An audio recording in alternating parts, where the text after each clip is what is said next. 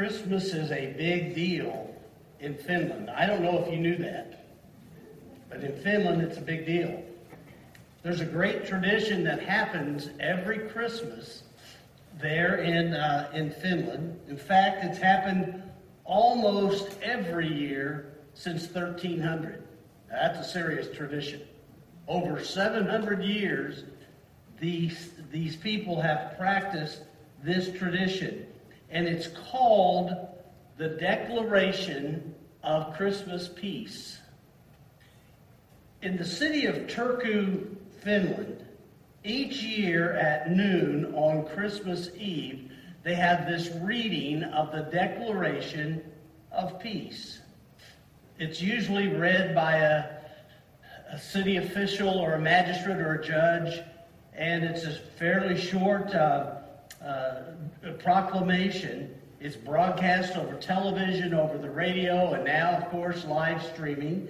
This year will be the first year in over a century that they haven't gathered because of the virus, and they're going to be doing it completely online. But it's read from the balcony of an old building, an old mansion there in the center of the old town square.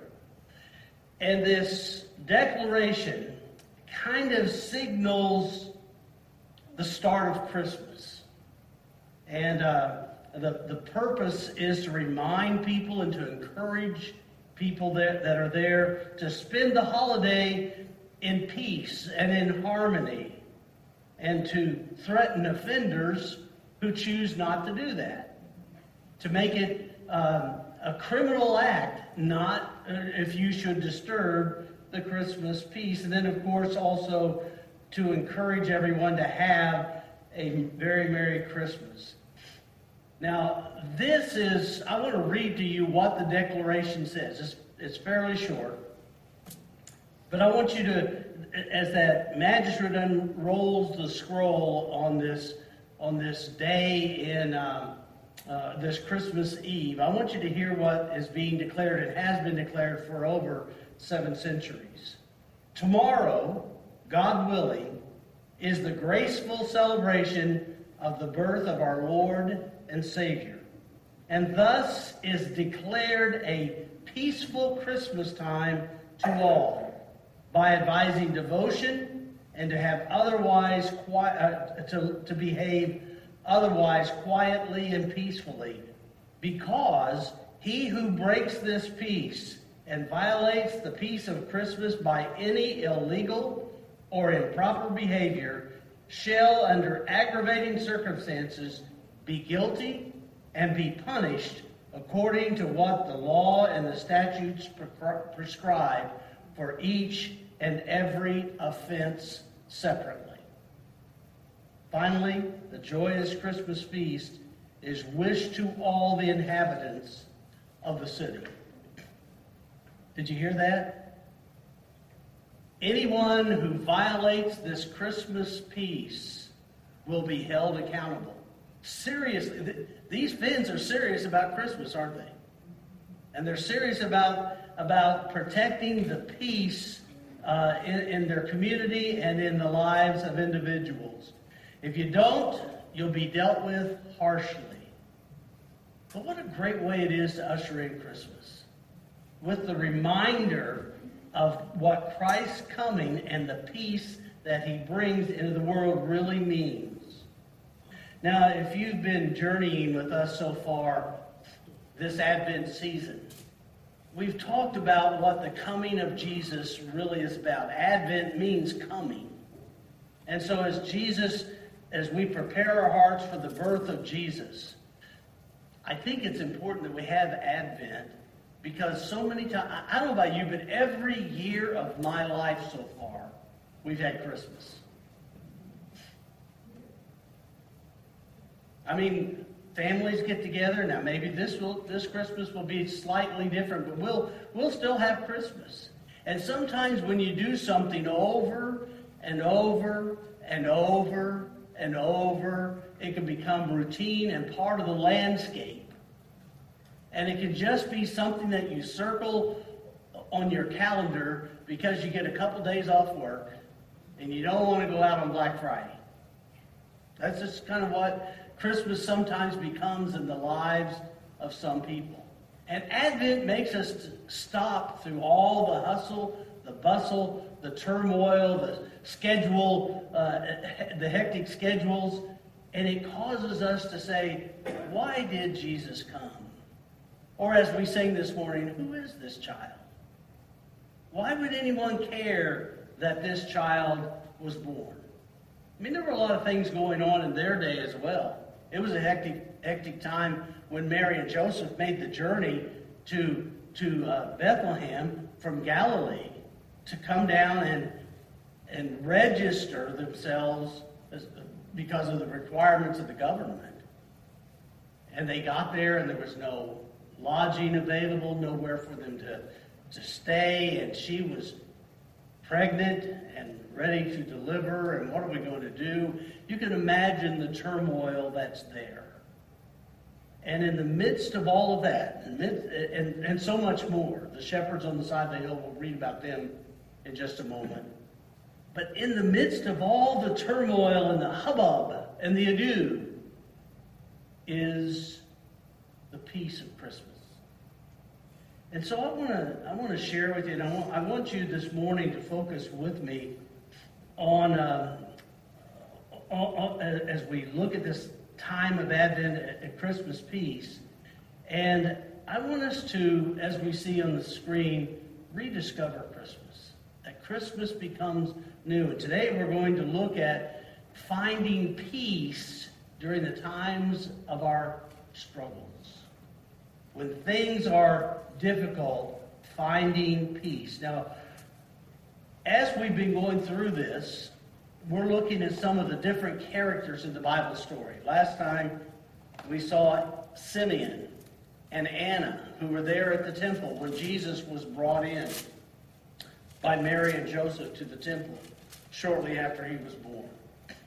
He had been circumcised, he had been named, and now he was being brought in. And when he did, Simeon, who was a man who was an elderly man, and he had been promised by God that he wouldn't die until he saw the promised Messiah, the Lord of God coming. And when he saw Jesus, he said, now I can die in peace.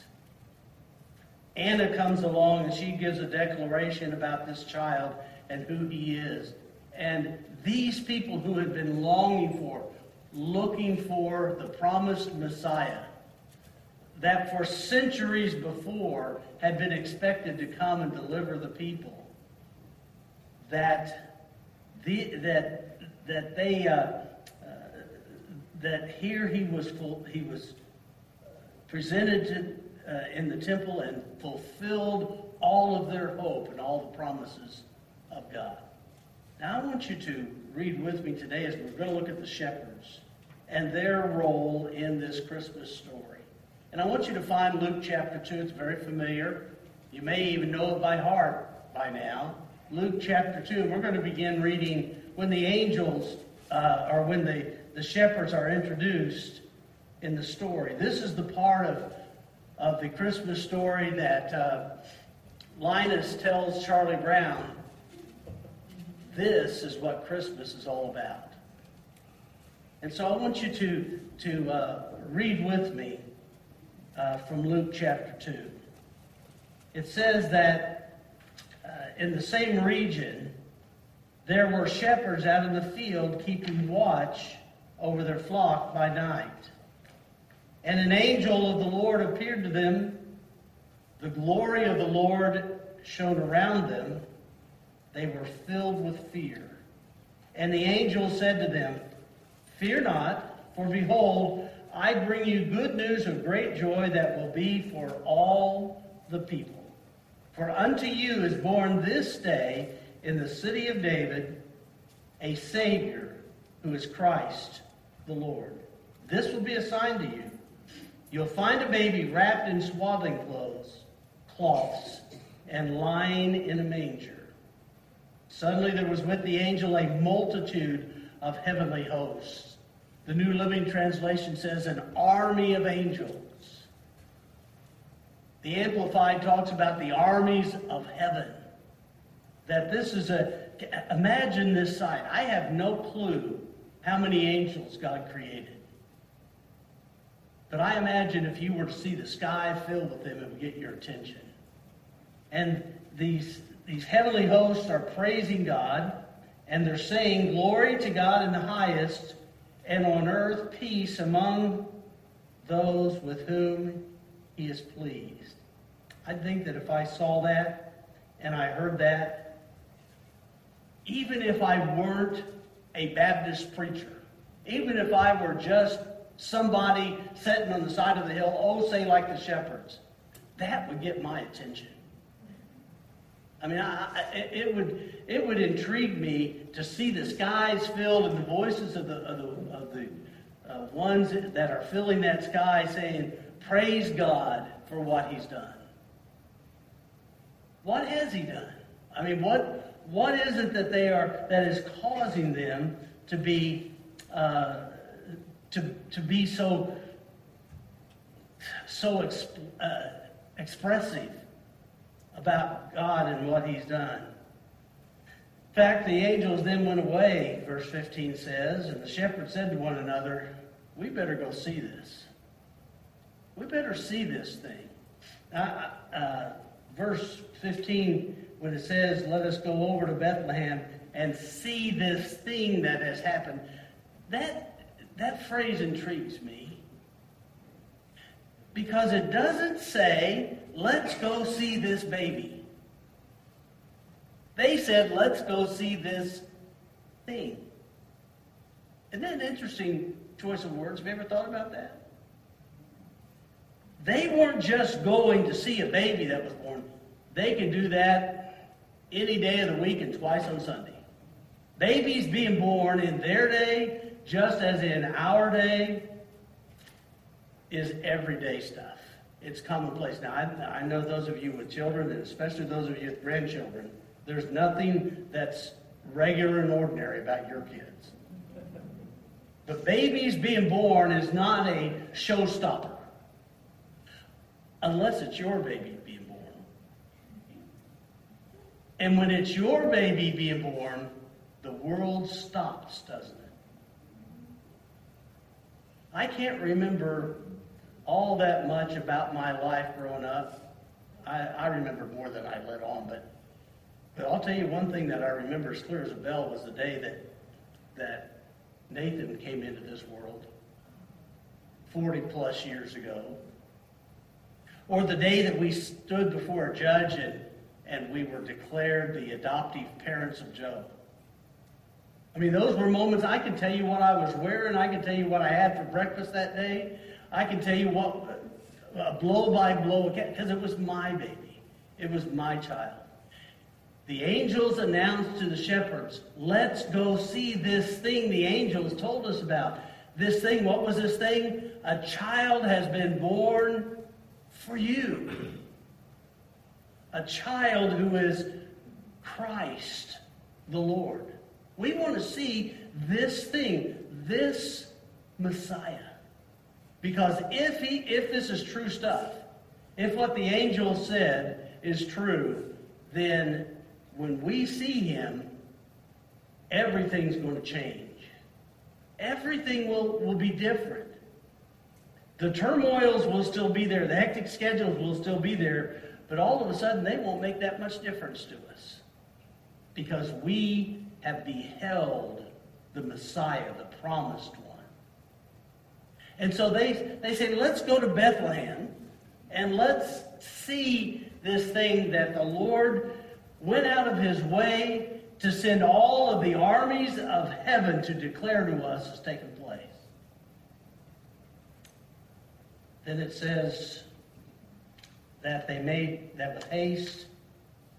They went and found Mary and Joseph. And they found the baby lying in a manger exactly as the angels had declared. When they saw it, they made known the saying that had been told to them concerning this child. And I imagine that would have been quite a tale, as I assume it's nighttime.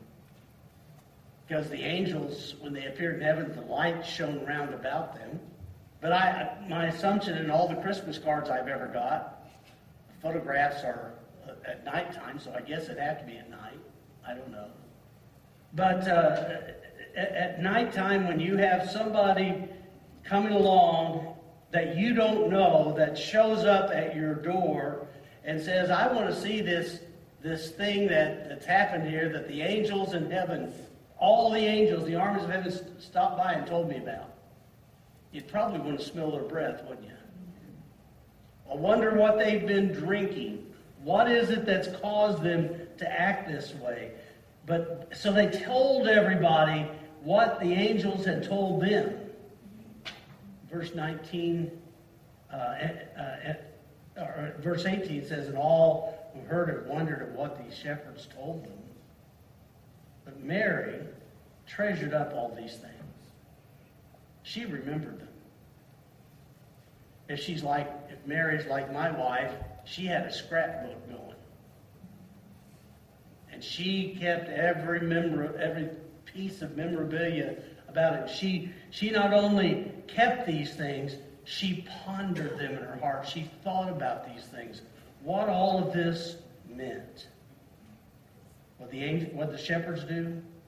They returned, glorifying and praising God for all they heard, for what they had seen, that it all happened as it had been told to them. These shepherds being out in the field probably is an indication that this wasn't the dead of winter. It probably was a springtime birth. Probably the fact that they were out watching their flocks by night indicates that it was warm enough for the sheep to be out there, but also that there would have been a lot of sheep there, maybe even around a festival time, one of the feasts of Israel, or maybe these were shepherds who raised sheep that were used in the temple for the daily sacrifices. Those sheep have to be watched, just carefully. You can't let anything happen to them. So if necessary, you stay awake at night to make sure that they don't get cut, or a cocklebur caught in their hair, or some sort of a parasite. You got to watch these kinds of sheep. And so these shepherds are out in the field, and they're watching their sheep. Again, I don't know thing one about watching sheep. I watch sheep all day long in my house because Sue collects sheep. The little figurines. And we've got a picture of a sheep somewhere in every room in our house, and there's little statues on if something's flat, it's got a sheep on it. And so I see sheep all the time, but the only time I've really ever been around sheep is at the state fair. Have you ever gone into that barn where they've got the sheep? It's not pleasant. Sheep are so cute and cuddly, but they are very, very smelly. They're not clean. They have to be cleaned. But you get the whole picture. And these men are the guys that are assigned to scoop up the sheep poop. Okay? This is not a glamour job. They are not highly thought of in their society.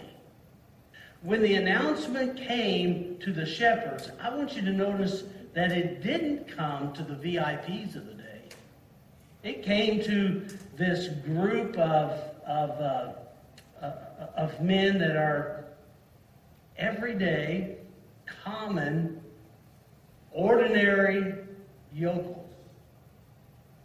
They are blue-collar workers who get dirt under their fingernails. They are people that are the most unlikely recipients of this message. Probably not necessarily highly educated, but it's another scene in how God is perfectly flipping the script on what we humans would expect and plan if it were up to us to save the world. But the whole experience leaves us asking, why shepherds? Why these unexpected and unassuming guys? Well, maybe it's because shepherds really tie the whole biblical narrative together. Have you ever noticed how many of the patriarchs or the Bible characters were shepherds or other working stiffs, fishermen? Fishermen, please, Jim, don't get mad at me. Fishermen can smell too if you've been around fish and you clean fish. It's not a glamour position. So why did God use shepherds to announce his sheep? Well, as I mentioned, it ties the stories together. Abraham, for instance. Abraham's profession was that he was a roaming rancher. They were nomadic animal tenders, and they moved around looking for grass and looking for water in that part of the world. And he was a shepherd.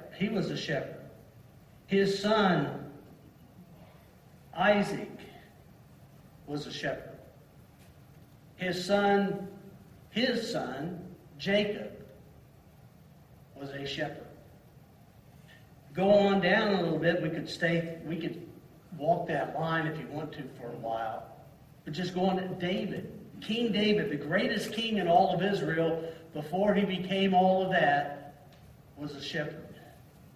And in fact was so common and ordinary, even his own father didn't think that he could be a king. When his brothers were all paraded before the prophet to anoint the next king, he said, "Is this all the sons?" Well, there's David out in the field, but he's a shepherd. Bring him here. It was a shepherd that God chose to be the great king over his people. You see, shepherds were the everyman. They were nothing special. They had no entitlement. They had no pride. They had no arrogance. They weren't religiously bloated like the Pharisees and the priests at the temple were. And so they fit right into this process of introducing God's Messiah. So far in the story, he's used a humble carpenter and a peasant girl as parents for the Son of God. He's birthed in a lowly stable, surrounded by animals, in a city that's had a history 1,000 years ago, but now is just a wide spot in the road. The city of David, Bethlehem. That's where God had chosen. These were the have-nots. And they were examples of God raising and using the humble and turning the world as we know it on its head. Over in the book of 1 Corinthians, the Bible talks about how God chooses the foolish things of this world to confound those who really think they're something. Sometimes we think, and here's the shortness. Let me get out of my sermon long enough to say this. That this is what God wants us to know today, that we don't have to clean ourselves up and get our lives right and together and all of those things in order for him to love us, in order for him to receive us, in order for him to save us. The good news is this: just as you are, you can come. Just as you are. He'll take care of the cleaning you up. He'll take care of putting your feet back right. You just come. And you say, "I don't feel worthy." Guess what? You're not worthy. None of us are worthy. But God's love is greater than your worth or lack of worth. And so he shows up for shepherds, and he shows up for Joseph and for Mary and for Bethlehem, because he wants us to know that in this simple way, through these simple means, God is bringing salvation to the world. Man, what a great story. This, probably if you were trying to sell this story to first century movie producers, they'd say, nobody wants to see that. They want to see people that are living in big palaces and having swimming pools up behind their estate and see how they're living their lives and see what their crib is like and all of that stuff. See, I watch TV too. But that's what we think, that's what they probably thought. But look who Jesus comes to. This gathering of people here today. Respect, and I'm part of the gathering, okay? I know that. But this gathering, this group of people that are here today, we are as common and everyday and as average as you can get. Do you know that you're here because the King of the universe invited you to be here? No. Because he wanted to meet with you. He wanted to hear your voice sing songs about him. Because he knows that when we praise him, he comes alive in our lives. And that's the good news about who Jesus came to. That's why he went to shepherds. Because if he had come to kings and potentates, you and I wouldn't feel like we ought to be in his presence, right? Because he came to shepherds, we realize it is to those who are humble that God comes.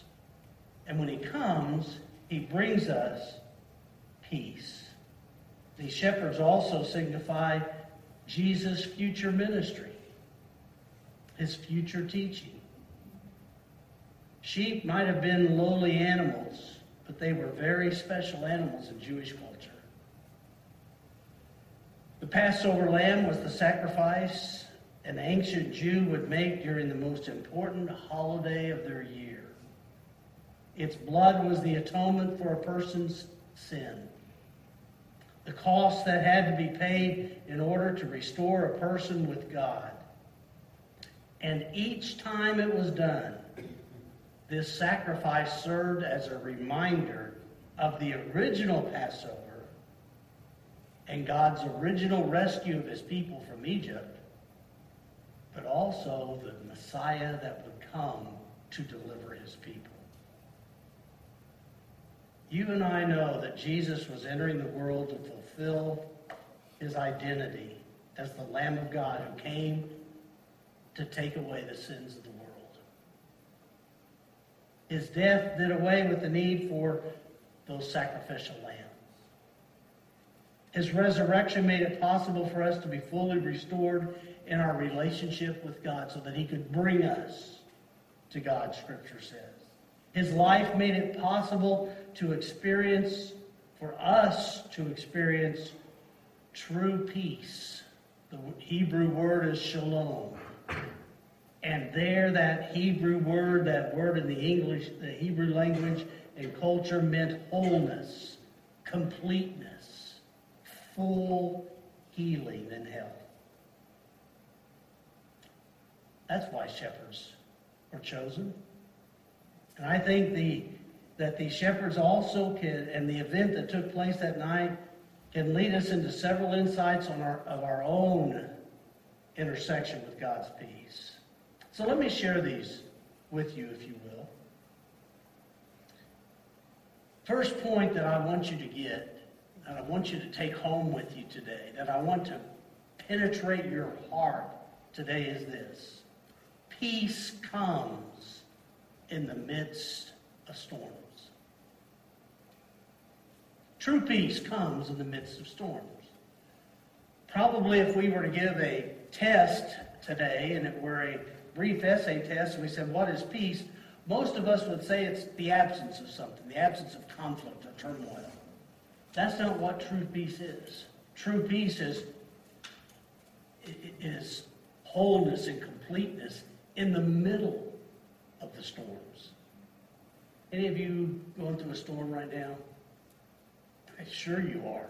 You're alive in 2020.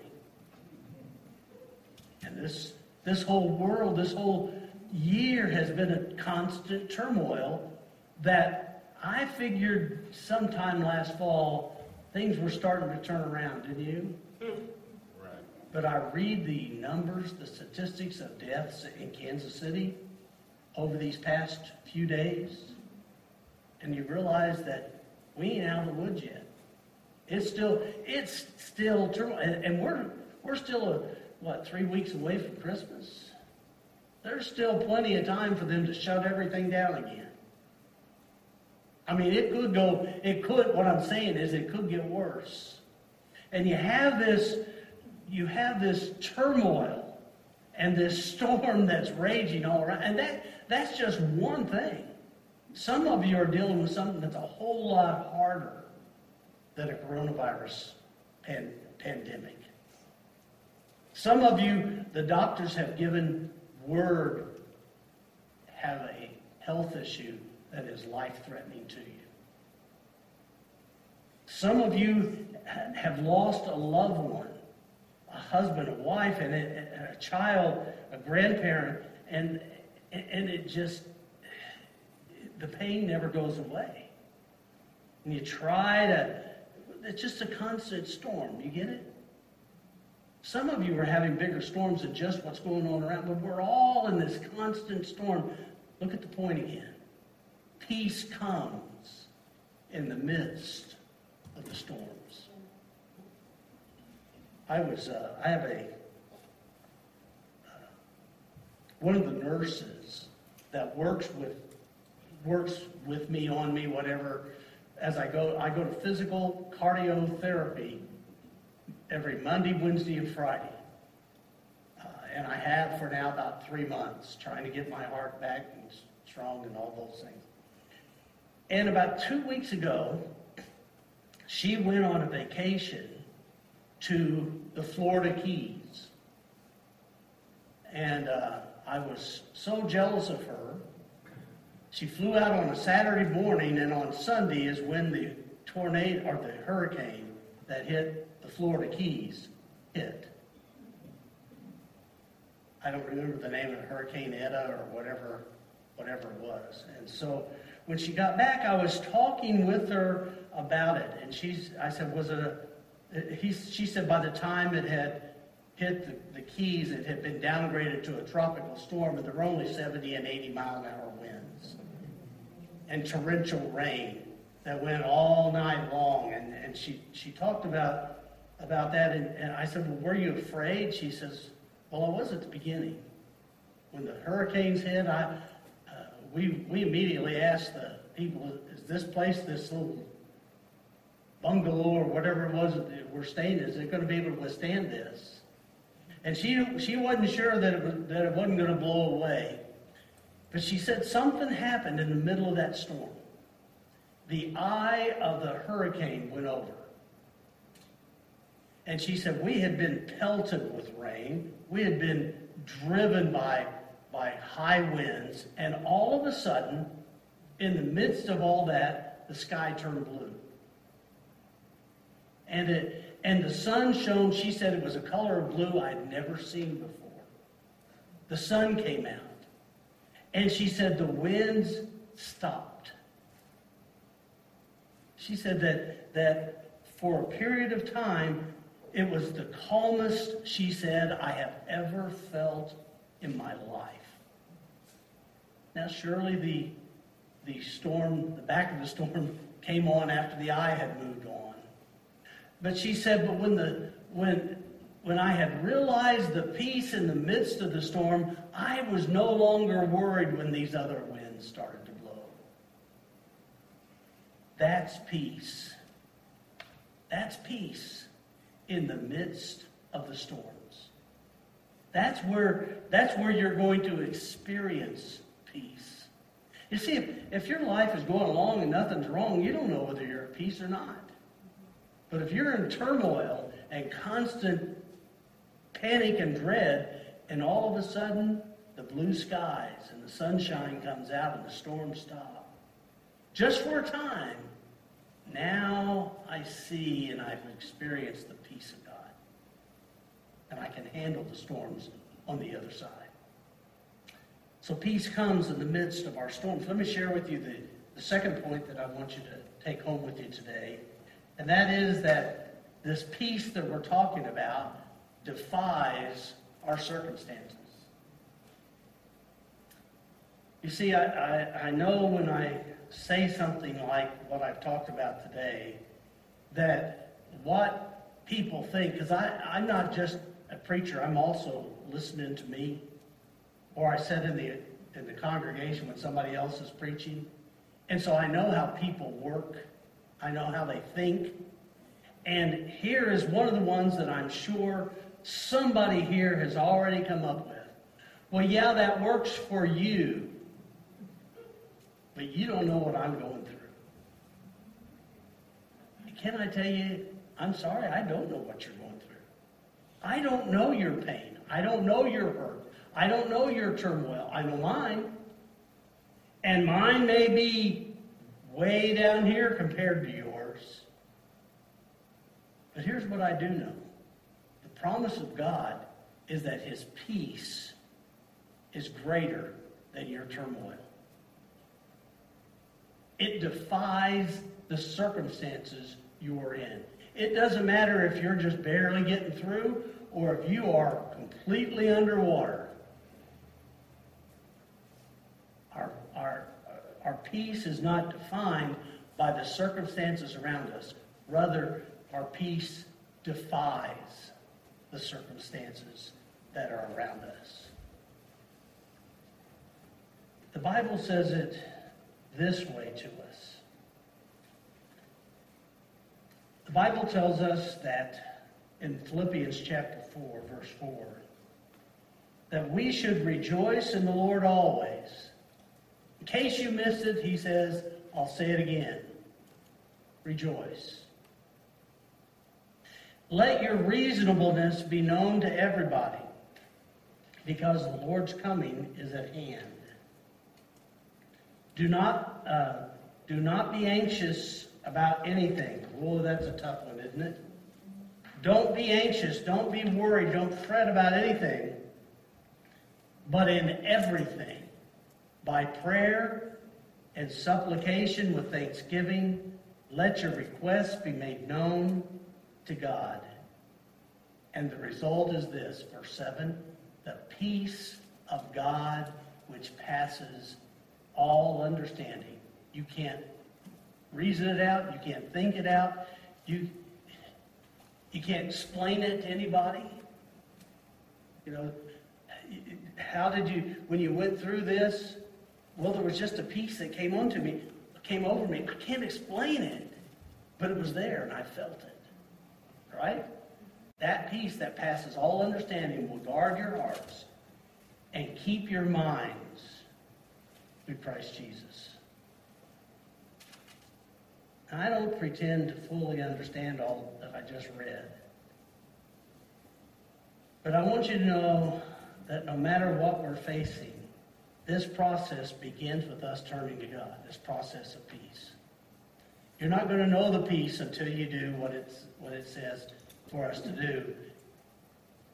To not be anxious about things, but rather to be in prayer and to ask God with thanksgiving to take care of those things. Now, God doesn't tell us we should do that so that he will know what we're going through. He doesn't tell us this because we're out here, we're insignificant people. God wouldn't even know that I'm here unless every now and then I acted up. And so he's not saying pray because I need the reminder that you're there. He knows every detail about me that I'm going through, every moment of every day. He knows the numbers of hair on my head. He knows every breath I take, every heartbeat that I make, the ones that are good and the ones that aren't. He knows all this about me. He knows things that I don't know about me.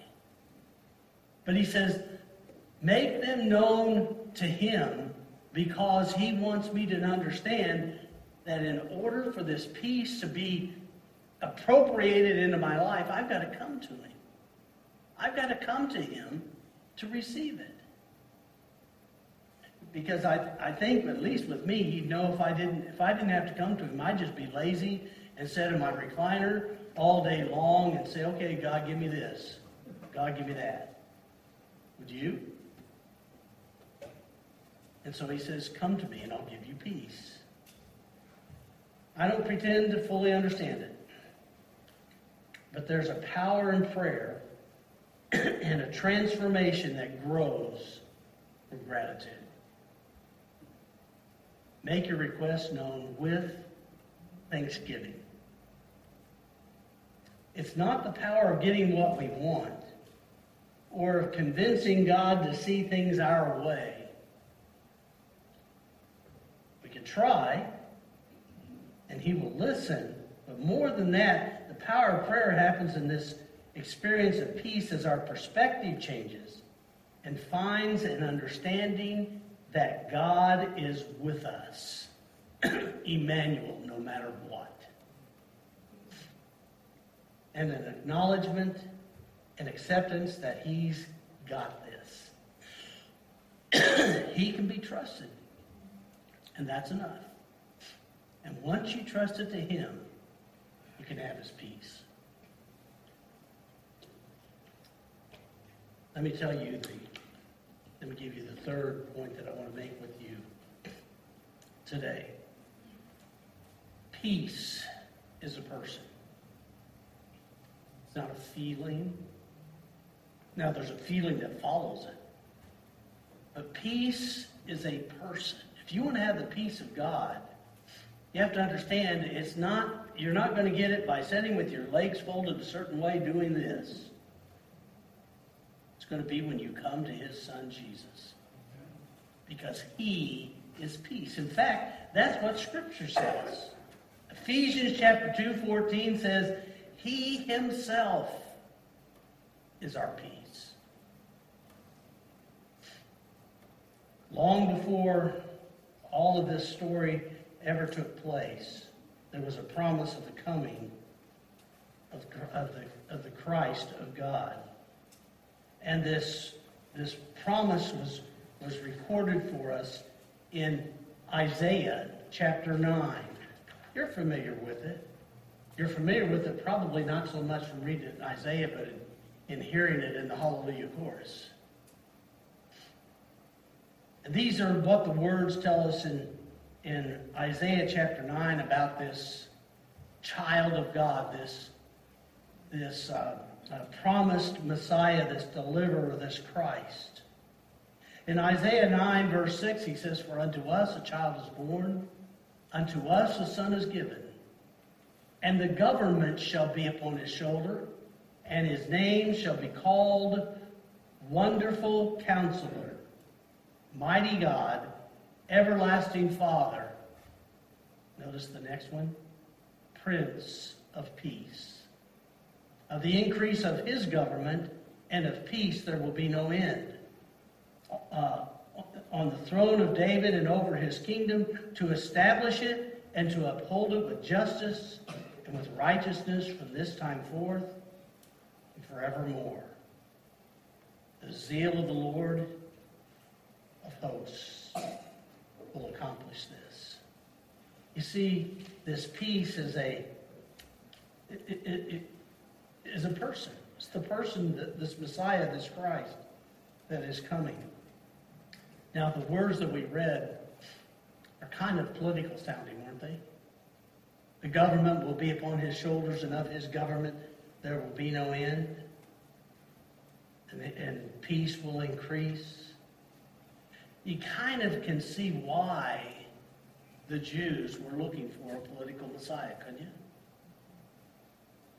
I mean, they wanted somebody who would come and upend the system and turn everything upside down so that then we'll have peace.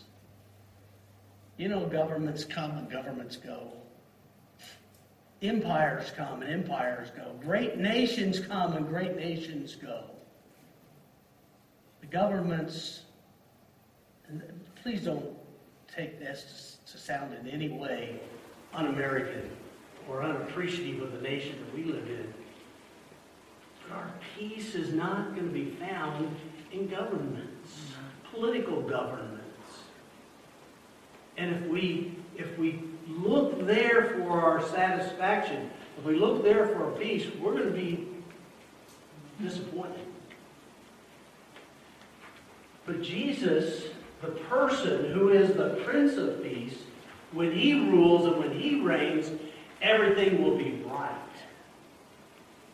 Everything will be done correctly. Everything will establish the kingdom of God. Most of all, this child that's born, this son that has been given to us, brings the power and rule of his peace into our personal lives. See, I can live at peace. I can be at peace. I am at peace today because I'm right with God. I don't say that in any way bragging, because I'm not right with God because of how good a guy I am. I'm right with God because of the Prince of Peace came to give me peace with God.